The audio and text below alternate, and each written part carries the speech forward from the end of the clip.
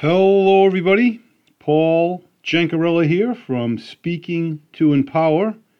Here to bring you another podcast episode from Marketing Motivations. And today I have some insight from the weekend to discuss with you, which should be very interesting. There were no arrests, so it's not that crazy. Okay, we need to start disciplining our minds and not our minds disciplining us.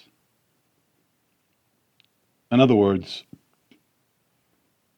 if not, our minds will tell us we can't do certain things and become certain people. So basically what happens is the paradigms that we all have in our subconscious mind will take the information, which it can neither doesn't accept or reject. It's just placed there by our own doing or someone else, such as a parent when the baby's growing up. That's how they can learn 3 or 4 languages without batting an eye. But we truly need to discipline our minds. And we need to do it like we discipline our children. And what that means is there's a lot of repetitiveness in telling ourselves we're going to do this, that, or the other thing, and have a picture in our mind and see ourselves winning that award or whatever goal or dream that we have. And if it continually is repetition in our minds and goes over and we have a picture of it, we will see that as a reality if we do everything that needs to be done. And Bob Proctor is fantastic at that. I've been taking his annual coaching course since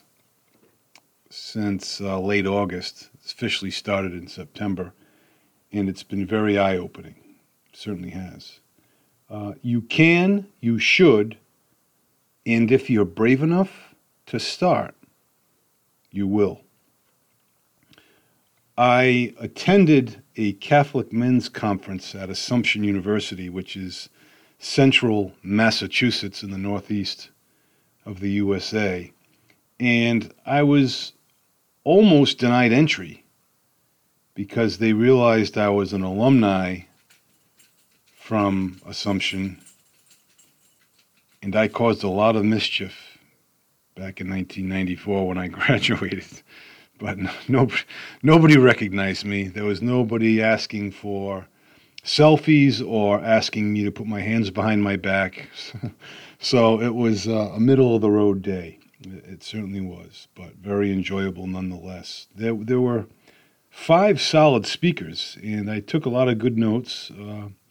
I made a few friends, in particular a 75-year-old gentleman named Bob, who was a very kind soul. You know, it was, I think it was fate that I met him. I think he needs me to pray for him, and I certainly will do that. There was 6 of us that went, and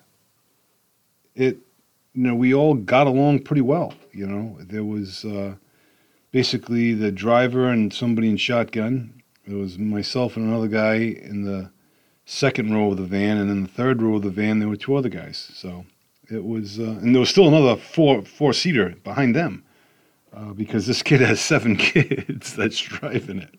It was quite comical. But anyhow, we went to an Outback Steakhouse. It's, a franchise steakhouse restaurant. And I had a nice 11-ounce sirloin. Kansas and Villanova was on for the Final Four game. And we spoke to the waitress, after dinner, and she was like, "So you guys are from Rhode Island. What were you doing in Massachusetts?" And we said, well, we came for a Catholic men's conference.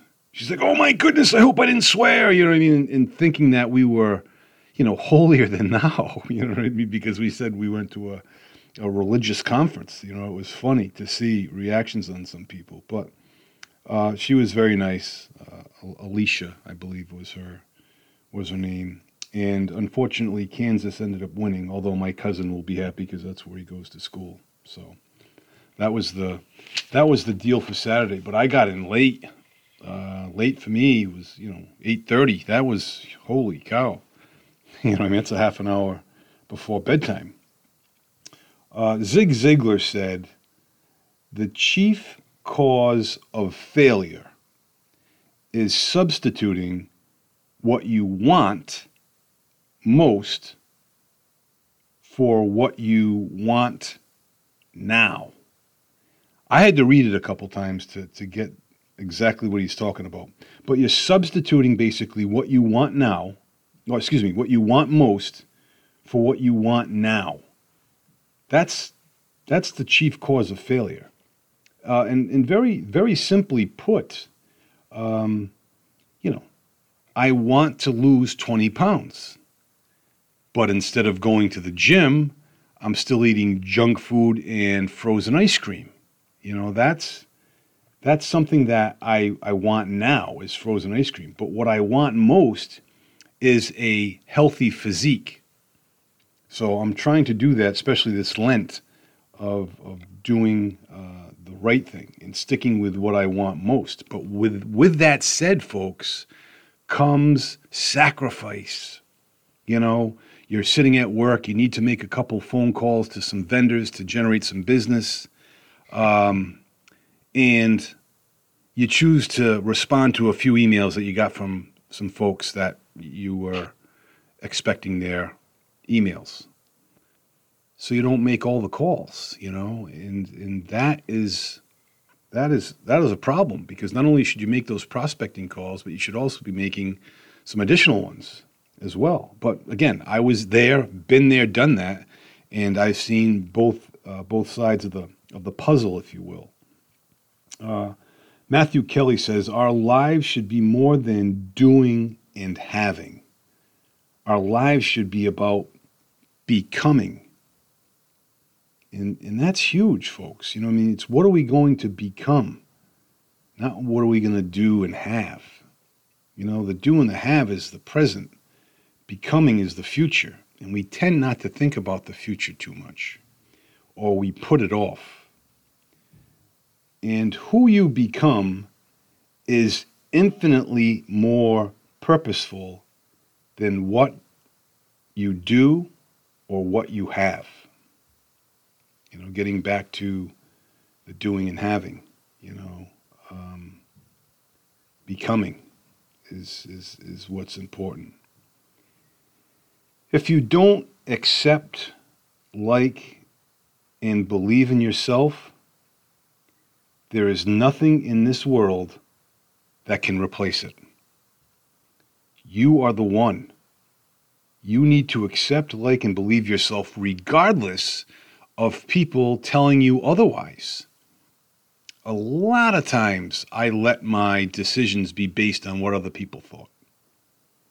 Sometimes it was good, but many times it wasn't good, because it just left me letting other people live my life in a certain respect. Pretend you are something that you're not. Only makes you a spectator and not a participant. Sometimes people say, pretend you are something that you're not, like fake it till you make it. That used to be my mantra, but truly, that's not the case. And what it's basically saying is, I'm going to be something that I'm not until I achieve it. Whereas Bob Proctor says, if you want a goal that's way above your reach, you need to become that person that has that goal.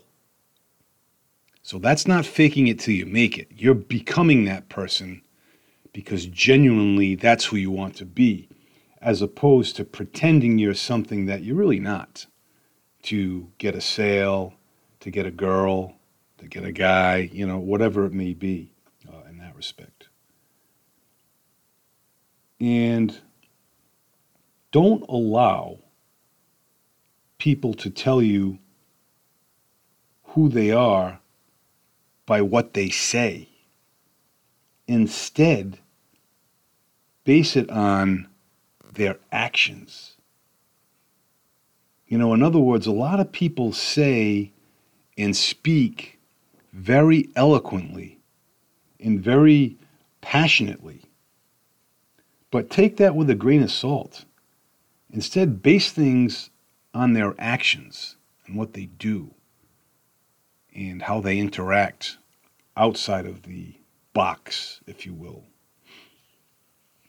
And don't take note of the bad, only the good. We always focus on the bad or the downside of things, or what will happen if. Forget that. Focus on the positive. Focus on what are we going to do when we achieve this objective or whatever have you. Prepare for the bad, but become fully alive in the good. And that's a good way to go about things, for sure. And I had a reflection when I was praying last night.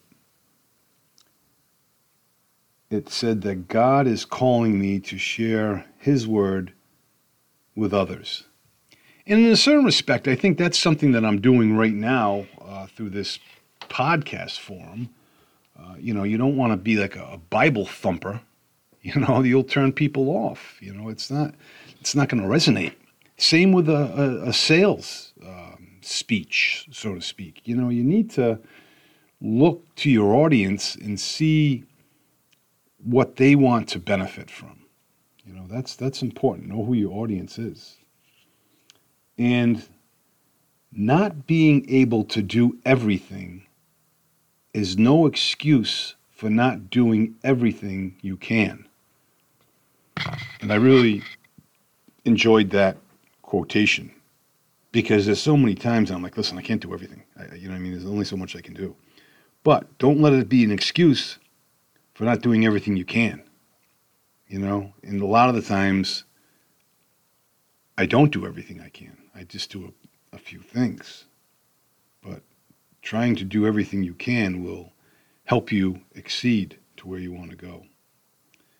In the late, great Earl Nightingale, no man can get rich himself unless he enriches others. I thought that was fantastic, because nobody's going to get rich themselves unless they enrich other people. You need to interact with other people in this world. You don't make it on your own. There's no self-made people out there, quote unquote. And you need to enrich the lives of other people before we can be rich ourselves. And sometimes you need to read a light or funny book, or watch a movie of the same caliber.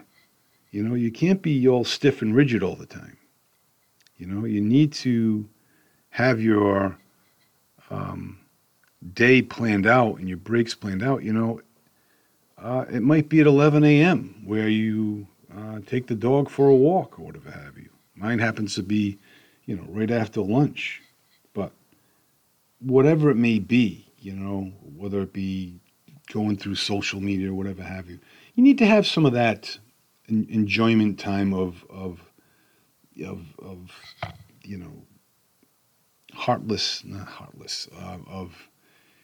material that is trivial for the most part. That's, I guess, what I'm trying to say. And also, I was told this: strive to consume less sugar, caffeine, and junk food as much as possible. Now, that does not mean consume no sugar, no caffeine, and no junk food, but less. That's all. You know, if you're having 2 cups of coffee a day, cut it down to one.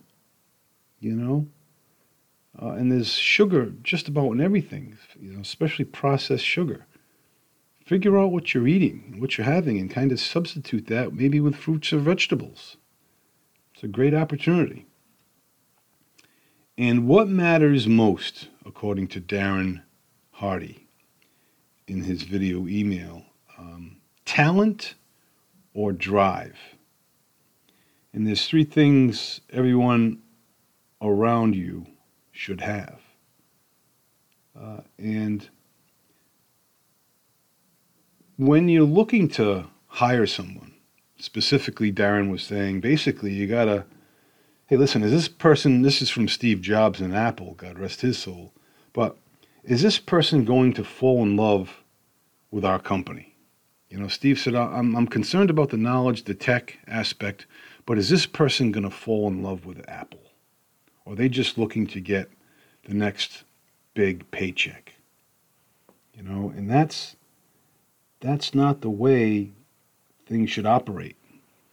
Not even on the personal development side. You know what I mean? Your focus is a goal of having X amount of dollars of making your annual income into your monthly income.